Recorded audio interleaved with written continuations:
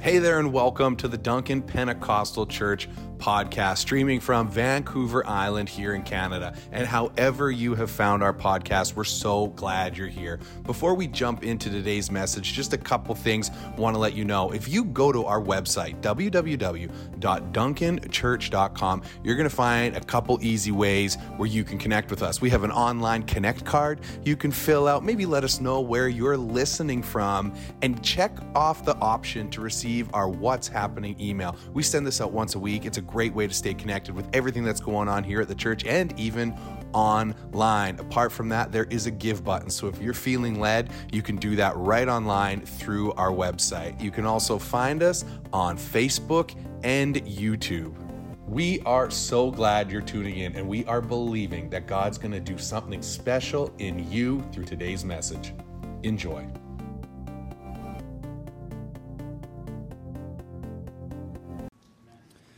All right. Well, in case you are new here, the way that we roll at DPC is that we work our way through books of the Bible, going verse by verse, and we find ourselves in Zechariah 9 this morning.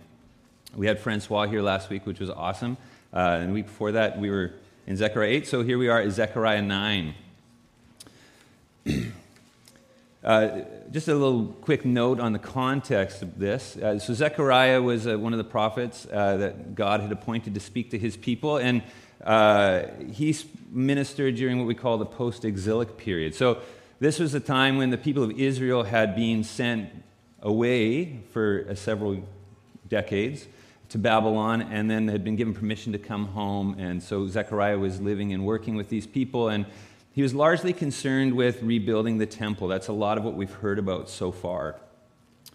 Well, chapter 9 is a bit of a change in the tone of the book here. See, Zechariah 9 is, scholars actually think that it was written about 480 BC, and so this would have placed it about 40 years after all of the other things that we've heard so far. So now we see that Zechariah is turning his attention as a seasoned prophet and no longer a young man. Now he's looking towards the future. And I think this would have been really encouraging for the people because, their life had been really focused on this one big goal of rebuilding the temple. They'd gotten out of exile, they'd come home, and then they'd spend all this time and energy working on the temple, and that got finished, and then I think they would have been looking around and going, well, now what? What are we going to do now? So 40 years later, Zechariah is turning his attention towards the future, and we see that God is still encouraging his people. He's encouraging his people that he's sovereign over people, he's sovereign over the nations that surround them, and really he's sovereign over the past, the present, and the future. I don't really have like 3-point sermon for you this morning. It's not cut and dry like that, but I do have 2 questions that I think that we should kind of keep in mind as we are exploring this passage this morning. The first question is this: is God absent, or is he out of control? Is this world spinning out of his control? And the second question is that if he's not absent, if the things are not out of his control, does he care? Is he indifferent? Is God indifferent? So 2 questions: is God absent, or is God indifferent? So let's jump in. Zechariah 9, verse 1. Says this: the oracle of the word of the Lord is against the land of Hadrach, and Damascus is its resting place. And let's pause there for a second. So, oracle. This word oracle is a Hebrew word for masah, and really that word means burden. Masah means burden. And so what we see right away is that this message that Zechariah has is so much more than just a little encouragement card that was dropped in the mail to the people. It wasn't just a little note. This is a heavy thing that God has placed in Zechariah's heart. It's weighty. This would be something that Zechariah would feel compelled to speak. Regardless of how he actually felt about the words, he wouldn't be able to stop himself from speaking them. There'd be a sense of urgency or maybe even dread accompanying a burden like this. This is the burden that was given to Zechariah the prophet. Have you ever wondered why anybody took some of these prophets seriously? Their words seem to be full of unpleasant and heavy things oftentimes. Not always super encouraging, sometimes encouraging, but often kind of scary. And I don't know what you guys are like, but for me, when I'm presented with an unpleasant reality, Like, for instance, if Lonnie goes running errands and she comes home and she tells me that the van is running strange, or perhaps she was doing the laundry and she says, "Hey, Connor, there's like some water dripping out from behind the washing machine." My reaction is almost always, "You'll probably be fine," right? That's always where I go first, which is maybe not a good life strategy, but I don't think I'm alone. There's, at least in the Bible, there's loads of stories of like people like Ahab, the king. There's all these kings that surrounded themselves with people that said things that they liked. Even, I think it was Hezekiah, he was a good king, and even at the end of his life, God said, "Hey, you got to do all these things," and he looked at his life and said, "Well, that's not going to happen in my lifetime. It's probably okay."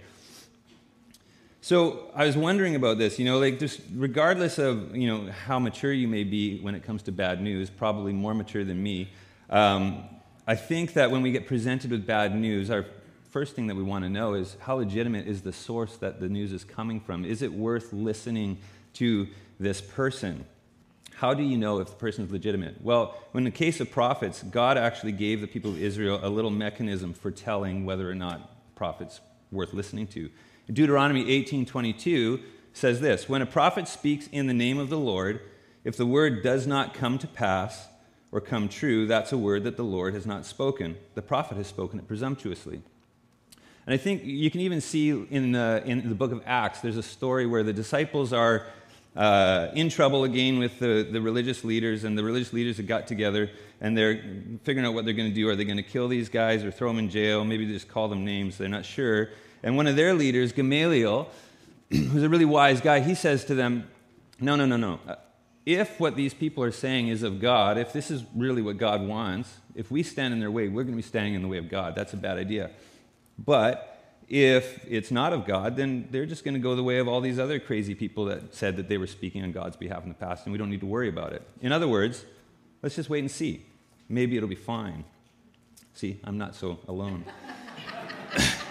But don't you think this is a little bit curious? This is curious logic. It's a little strange because oftentimes, when we read the Bible, the things that the prophets predict didn't come true immediately. It's not like you can wait and see and then tomorrow you'll have an answer. In fact, we see here Zechariah 9, the beginnings of the first glimmers of the fulfillment of the prophecy that Zechariah is speaking actually took almost 150 years to come to pass. So they wouldn't have known for 150 years. Everybody hearing those words would have likely been dead. They wouldn't have known. I think this tells us two things, actually, about God's prophecies.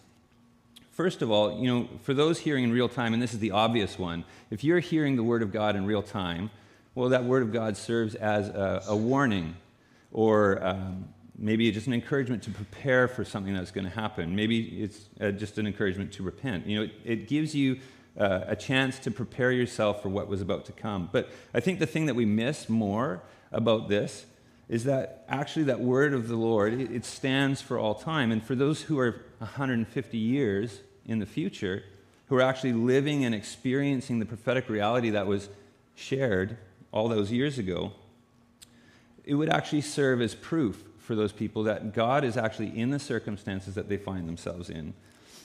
And if God is in the circumstances, then it serves as proof that those circumstances are happening for a reason, and that God is actually ultimately in control of the people's situations. It would be really encouraging. It's encouraging for those who are looking back. I think it's encouraging. Let's carry on. Verses 1 through 4 is where we're going to read here. So, the oracle of the word of the Lord is against the land of Hadrach, and Damascus is its resting place. For the Lord has an eye on mankind and on all the tribes of Israel. And on Hamath also, which borders on it, Tyre and Sidon, though they are very wise. Tyre has built herself a rampart and heaped up silver like dust and fine gold like the mud of the streets. But behold, the Lord will strip her of her possessions and strike down her power on the sea, and she shall be devoured by fire. So the first thing I notice in these first 4 verses is a big list. A list of a bunch of Bible names. And when I hear lists of almost anything, it's not usually good for me. My brain starts to kind of just turn it off. Especially, when we talk about maybe like driving directions, for instance.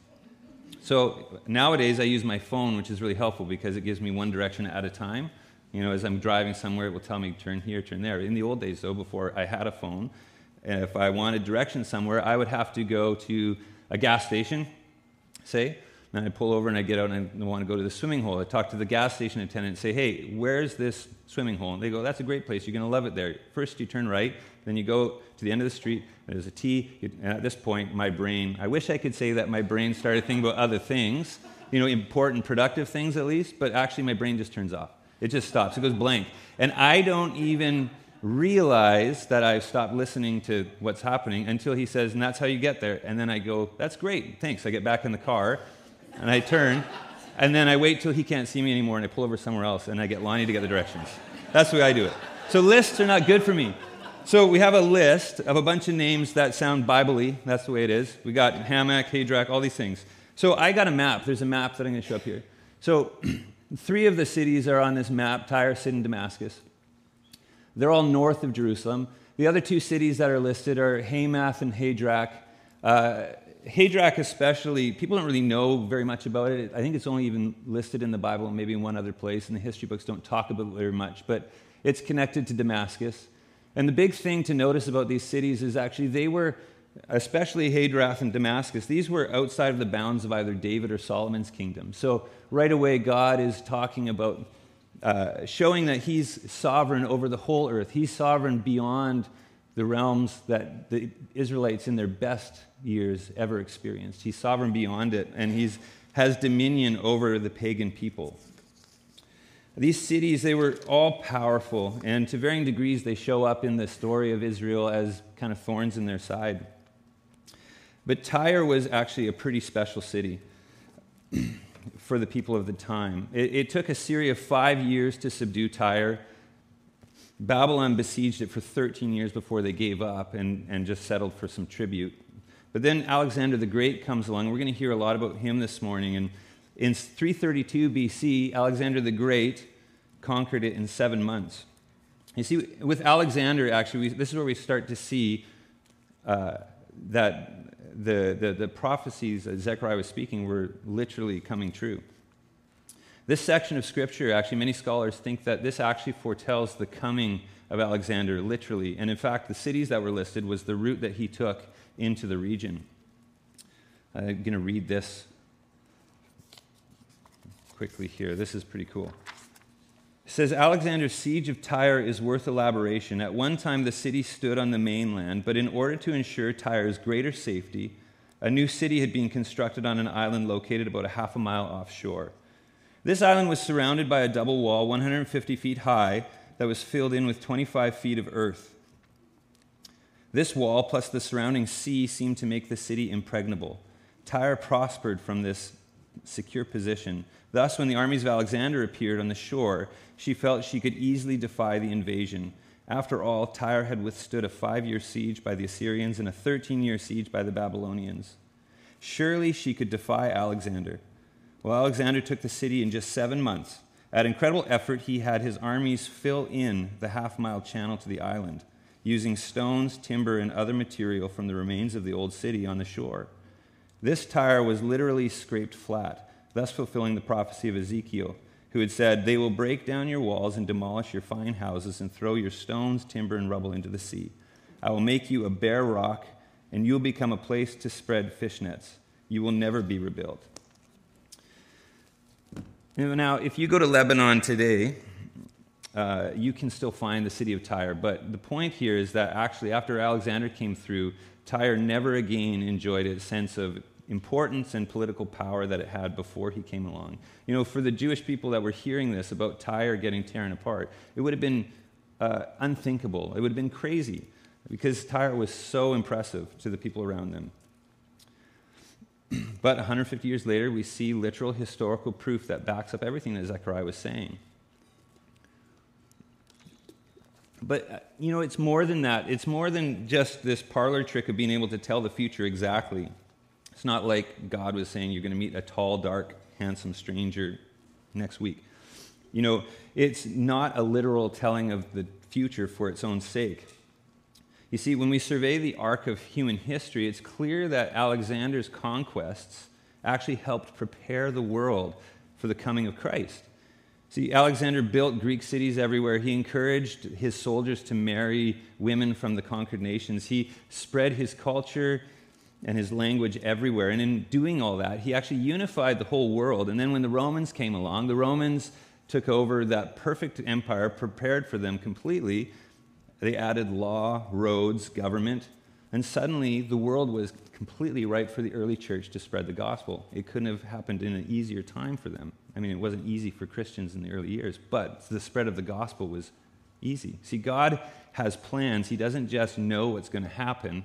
He understands what's happening, and he's bending it to his will. He has a plan. It might take 150 years to start to see things from his perspective, but we can trust that there is a plan in place. Maybe you've heard someone ask a question like this, or maybe you've asked it yourself. I know that I have. If God is good and if God is really there, then why do terrible things happen? Why is the world the way it is? And you know, the Jewish people ask these questions all the time. Prophet Jeremiah said it in this. I like this. He says, God, you are always righteous. When I bring a case before you, you're always righteous. Yet I would speak with you about your justice. He doesn't understand. He says, why does the way of the wicked prosper? Why do all the faithless live at ease? You have planted them and they have taken root. They grow, they bear fruit. You're always on their lips, but you're far from their hearts. Or Job, he said it like this, why do the wicked live on, growing old and increasing in power? Or the psalmist in Psalm 73, he said this, but as for me, I almost lost my footing. My feet were slipping and I was almost gone. For I envied the proud when I saw them prosper despite their wickedness. They seem to live such painless lives. Their bodies are so healthy and so strong. They don't have troubles like other people. They're not plagued with problems like everyone else. They wear pride. They wear it like a jeweled necklace and clothe themselves with cruelty. These fat cats have everything their hearts could ever wish for. They scoff. They speak only evil. In their pride, they seek to crush other people. They boast against the very heavens, and their words strut through the earth. And so people are dismayed and confused, drinking in all their words. What does God know? They ask. Does the Lord Most High even know what's happening? Look at these wicked people, enjoying a life of ease while their riches multiply. God, do you have a plan? What is going on? You have to explain yourself. See, the Jews must have looked at the season of history that they had just experienced, their exile. They came out of their exile, they became obedient, they rebuilt the temple, and, with that would have come a return to faithfulness, to doing religion the proper way. And yet they would have looked around and they would have seen a city like Tyre that so blatantly lived in opposition to God, stack up so much wealth, while they seemed to just continue to face calamity after calamity. God is anything but absent, though, and he's certainly not out of control. He's always watching. Right at the beginning of this passage, verse 1, the second half of it says this, for the Lord has an eye on mankind. God sees everything. So, what this tells me this, it tells me that we can't measure our experiences here on this planet with the world's measuring tape. We can't do it. Our metrics for success need to be different than the way the world measures success. The way that we value things, even big things like health and happiness, which seem to be like two of the pinnacles of human experience if we look around the world, they need to be different. We need to place them in a different order, a different priority order than the way the world does. Paul talked about it in Colossians 3. He says, for you died to this life, and your real life is hidden with Christ in God. For you died to this life, and your real life is hidden with Christ in God. You died to the right to have the wealth of this world. Your real wealth is hidden with Christ in God. You died to happiness in this life, and happiness is hidden with Christ in God. Your real life is hidden with Christ in God. Or in Philippians, he said, for to me to live is Christ and to die is gain. See, Paul was using a different measuring tape, clearly. So this maybe begs this question. Maybe you can agree with me. Okay, so God is not absent. God is in control. But if God is not absent and he's in control and the world still looks like this, maybe he just doesn't care. Maybe he's indifferent then, which is worse. That's worse than absent. But you need to know this. God doesn't just let all of that stuff go, all the terrible, broken things that happen on this planet. He doesn't let it just go. Pain, heartbreak, these things. There's a passage in Deuteronomy. Moses, who the Bible says was a friend of God, and he knew God well. Moses said this in Deuteronomy 32:4. He said about God that God is the rock. His deeds are perfect. Everything he does is just and fair. He is a faithful God who does no wrong. How just and upright he is. We can trust that God will be just and faithful. Even if it doesn't make sense right now, we can trust that he will move. We just need to know that it will be in his time, and sometimes God's timing is not like our timing.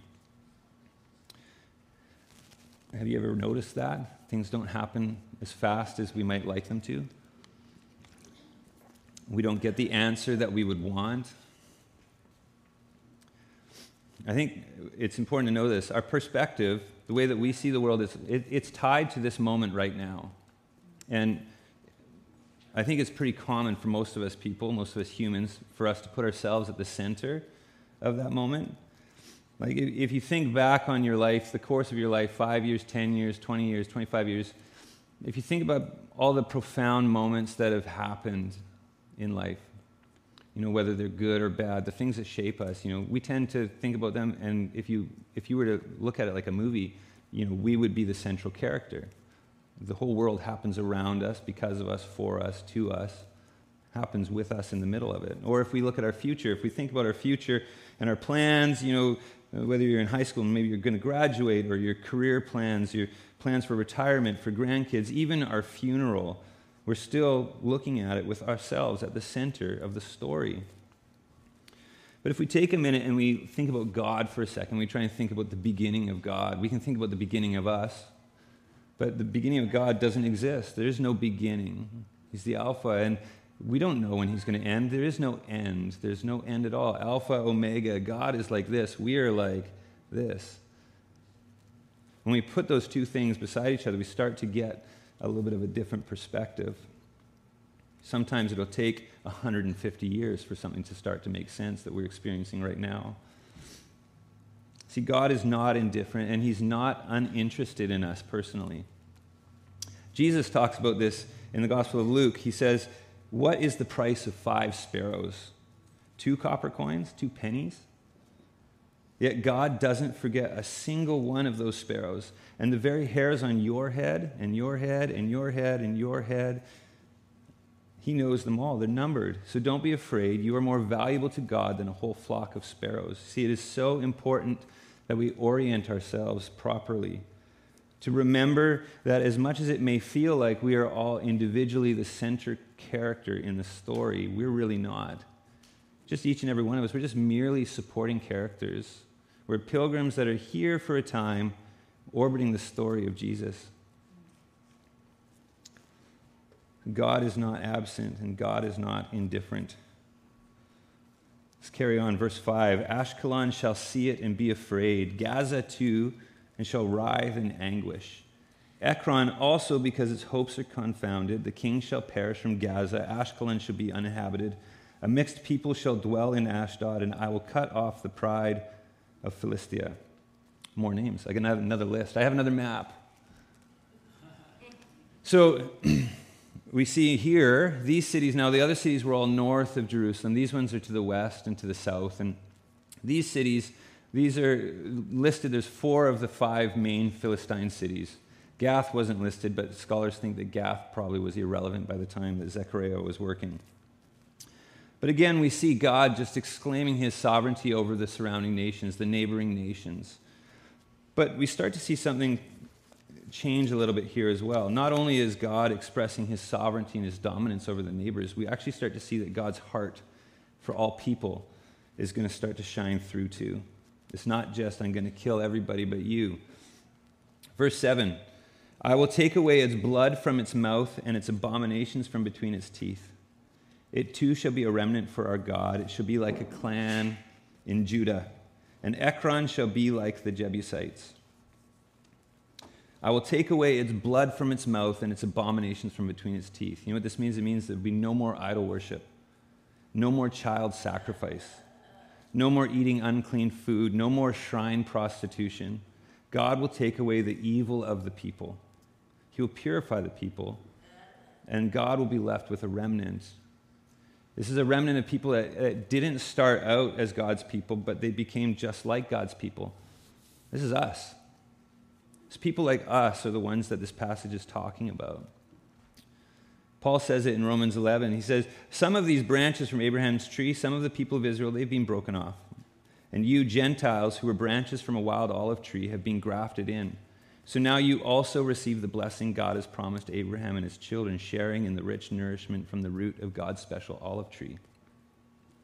This is actually pretty cool. I don't know how maybe you guys know this or not, but in our church we have people from all kinds of places that are calling this church home these days. We have people from Africa. We have people from Mexico. We have people from Brazil. We have people from Europe.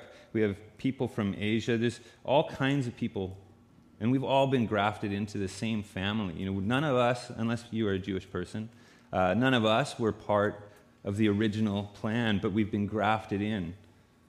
We are the people that God made a remnant, or made into a remnant that he could absorb into his people. You see, that question, is God indifferent? Well, 2,500 years ago, give or take, when Zechariah and God were having a chat, God thought about us.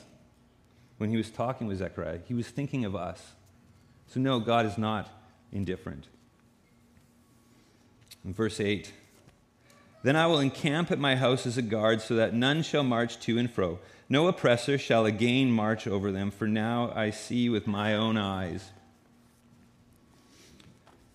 If we pick up that historical thread again of Alexander, it's interesting to note, if you study the conquest of Alexander through this region, he left Jerusalem alone. There's not really a strong historical reason for it. Nobody really knows why, but he left Jerusalem alone, despite sacking every other city. And there's a historian named Josephus who writes about it, although people are not sure how trustworthy he is all the time in his accuracy. But he talks about it, and really the thing that we can take away from that is that the only reason is God. It must be. God says it right here.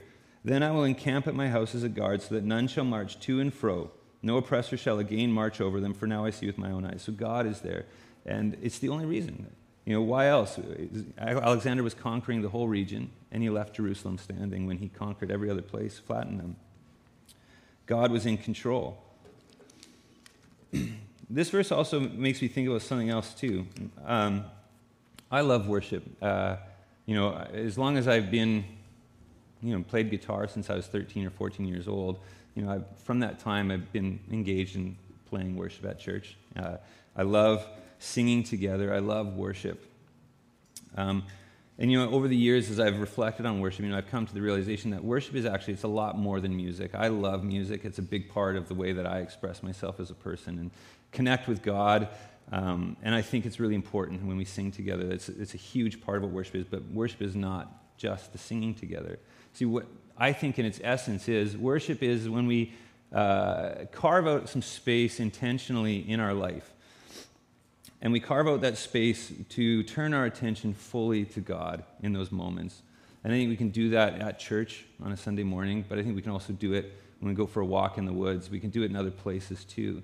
But it's that intentionality where we carve space and we say, God, this space is for you. Show me who you are. I need to see who you are. I need to know you. I want you to change me, speak to me. That's what, in essence, that's what the essence of worship is. And it's about God. It's about us giving our glory and our praise to him. So I think there's something really interesting here in verse 8. It talks about God encamping at his house as a guard. God's house is often referred to as the temple, and in Jerusalem, the temple was God's house. And that's where the center of worship was happening. So I think we can make this correlation that if you need a little bit of protection, if you need to see God, we've been talking about orienting perspective. If you need to reorient your perspective, maybe this world is sucking you into its way of seeing things a little too much. I think the best way to reorient that is to go to the place where worship happens, because that's where God is. So that could be Sunday morning, or it could be your quiet times. We got to do that. We got to carve that time out, because we can't change our perspective on our own. We can't just force ourselves to feel differently than we do. We need somebody to come and help us. And so that's what is great about worship.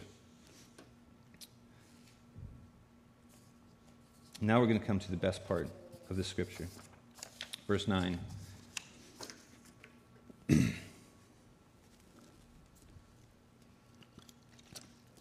Verse 9 is where we find the meat to the answer to the question, is God indifferent? See, up to this point, we've been watching God dominate human history and bend nations to his will, but he's not content to only just do that. You see, his heart is to absorb people into his life and into his kingdom. And we see now that he's going to give Zechariah a little glimpse at what his ultimate solution is, what God's ultimate solution for humans is. And verse 9 says this: "Rejoice greatly, O daughter of Zion. Shout aloud, O daughter of Jerusalem. Behold, your king is coming to you, righteous and having salvation is he, humble and mounted on a donkey, on a colt, the foal of a donkey." Does this sound familiar? Let's read it in Luke 19. As Jesus came to the towns of Bethpage and Bethany on the Mount of Olives, he sent 2 disciples ahead. "Go into that village over there," he told them. "As you enter it, you will see a young donkey tied there that no one has ever ridden. Untie it and bring it here. If anyone asks, 'Why are you untying that colt?' just say, 'The Lord needs it.'" Aren't you glad you don't get given errands like that? Like, go steal that car, and if somebody says, "Hey, what are you doing with that car?" just tell them the Lord needs it. See how far that gets you. So they went and found the colt, just as Jesus had said, and sure enough, as they were untying it, the owners asked them, "Hey, why are you untying that colt?" And the disciples simply replied, "The Lord needs it." And then they could relax because they realized that they weren't going to get arrested. So they brought the colt to Jesus and threw their garments over it for him to ride on. And as Jesus rode along, the crowd spread out their garments on the road ahead of him. When he reached the place where the road started down the Mount of Olives, all of his followers began to shout and sing as they walked along, praising God for all the wonderful miracles that they had seen. "Blessings on the King who comes in the name of the Lord, peace in heaven and glory in highest heaven." Verse 9 again from Zechariah 9. "Rejoice greatly, O daughter of Zion. Shout aloud, O daughter of Jerusalem. Behold, your king is coming to you. Righteous and having salvation is he, humble and mounted on a donkey, on a colt, the foal of a donkey." For Zechariah, the king was coming. But for us, we actually see that Jesus is that king, and Jesus has come. In case you're new or maybe you're unsure about what the big deal is about Jesus, listen to this. It describes this coming king. It describes Jesus. It describes him like this: as righteous, as having salvation, as humble. Let's talk about righteousness first of all. Righteousness is not a passive quality. It's not like being pretty or strong or a shape being square. Righteousness basically means you do the right things.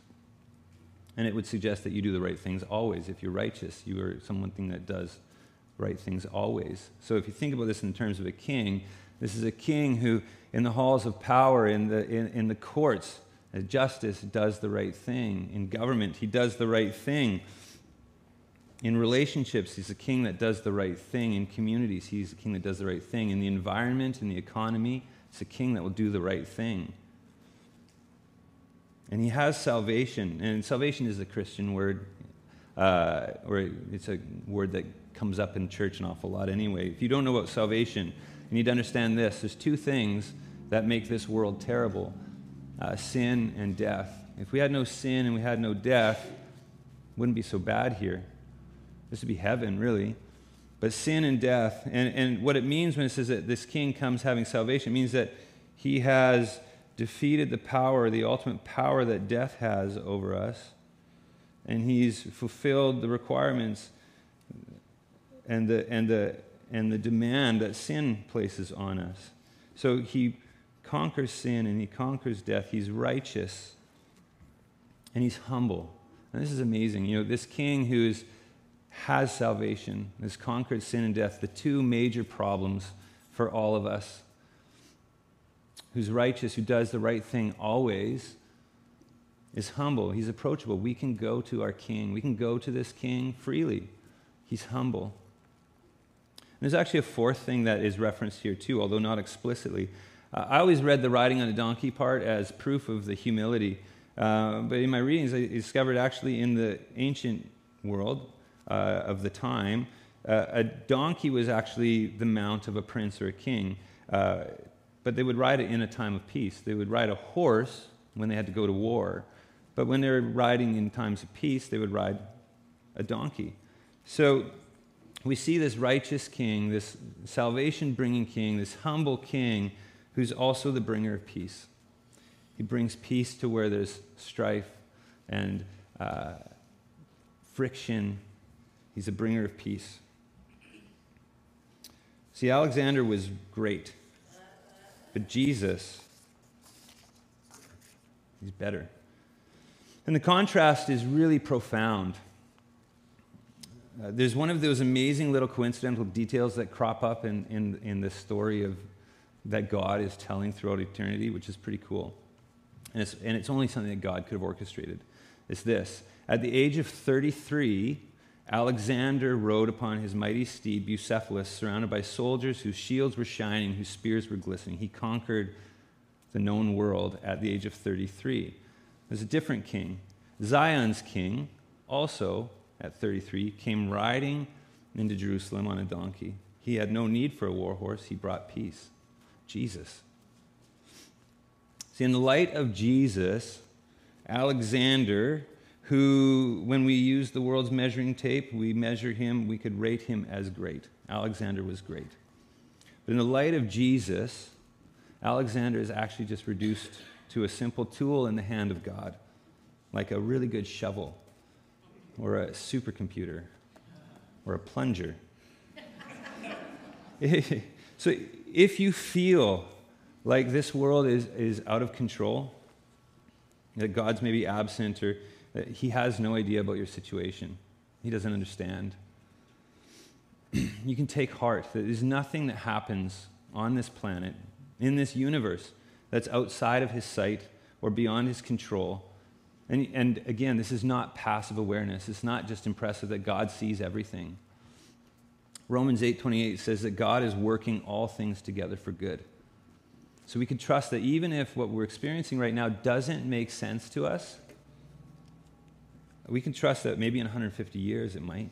And that's hard. It's not easy, but we know that he's good. And we know that the things that don't make sense to us right now make sense to a God that knows what's going on and that loves us very much. See, maybe you feel like God is indifferent. He's not. We just talked about this an awful lot. The same God who holds the universe in his hand, he sees every sparrow fall. The same God that is working on this global stage, that he's bending all of human history to his will and for his glory, he's made a way for us. He thought about us 2,500 years ago. He thought about us. He thought about the people that are going to come after us. He made a way. For God so loved the world that he gave his only son, Jesus. And so I said a little while ago about worship being a great place to find a reorientation of our perspective. We're actually going to get the worship team to come on back up.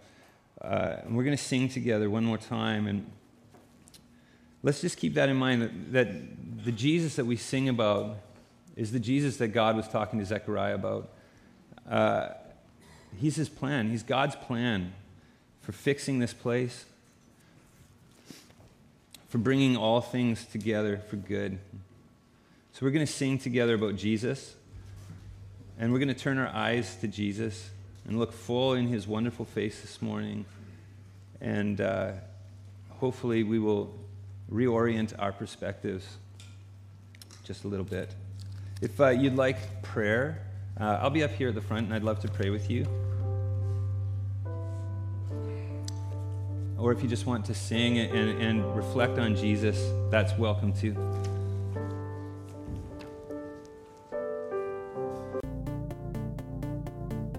Thanks for listening to the podcast from Duncan Pentecostal Church, located here in Duncan, British Columbia on beautiful Vancouver Island. At DPC, we believe in teaching the whole Bible to build whole believers who can impact the whole world. For more information about us, find us online at www.duncanchurch.com or find us on Facebook and YouTube by searching Duncan Pentecostal Church. Have a great day.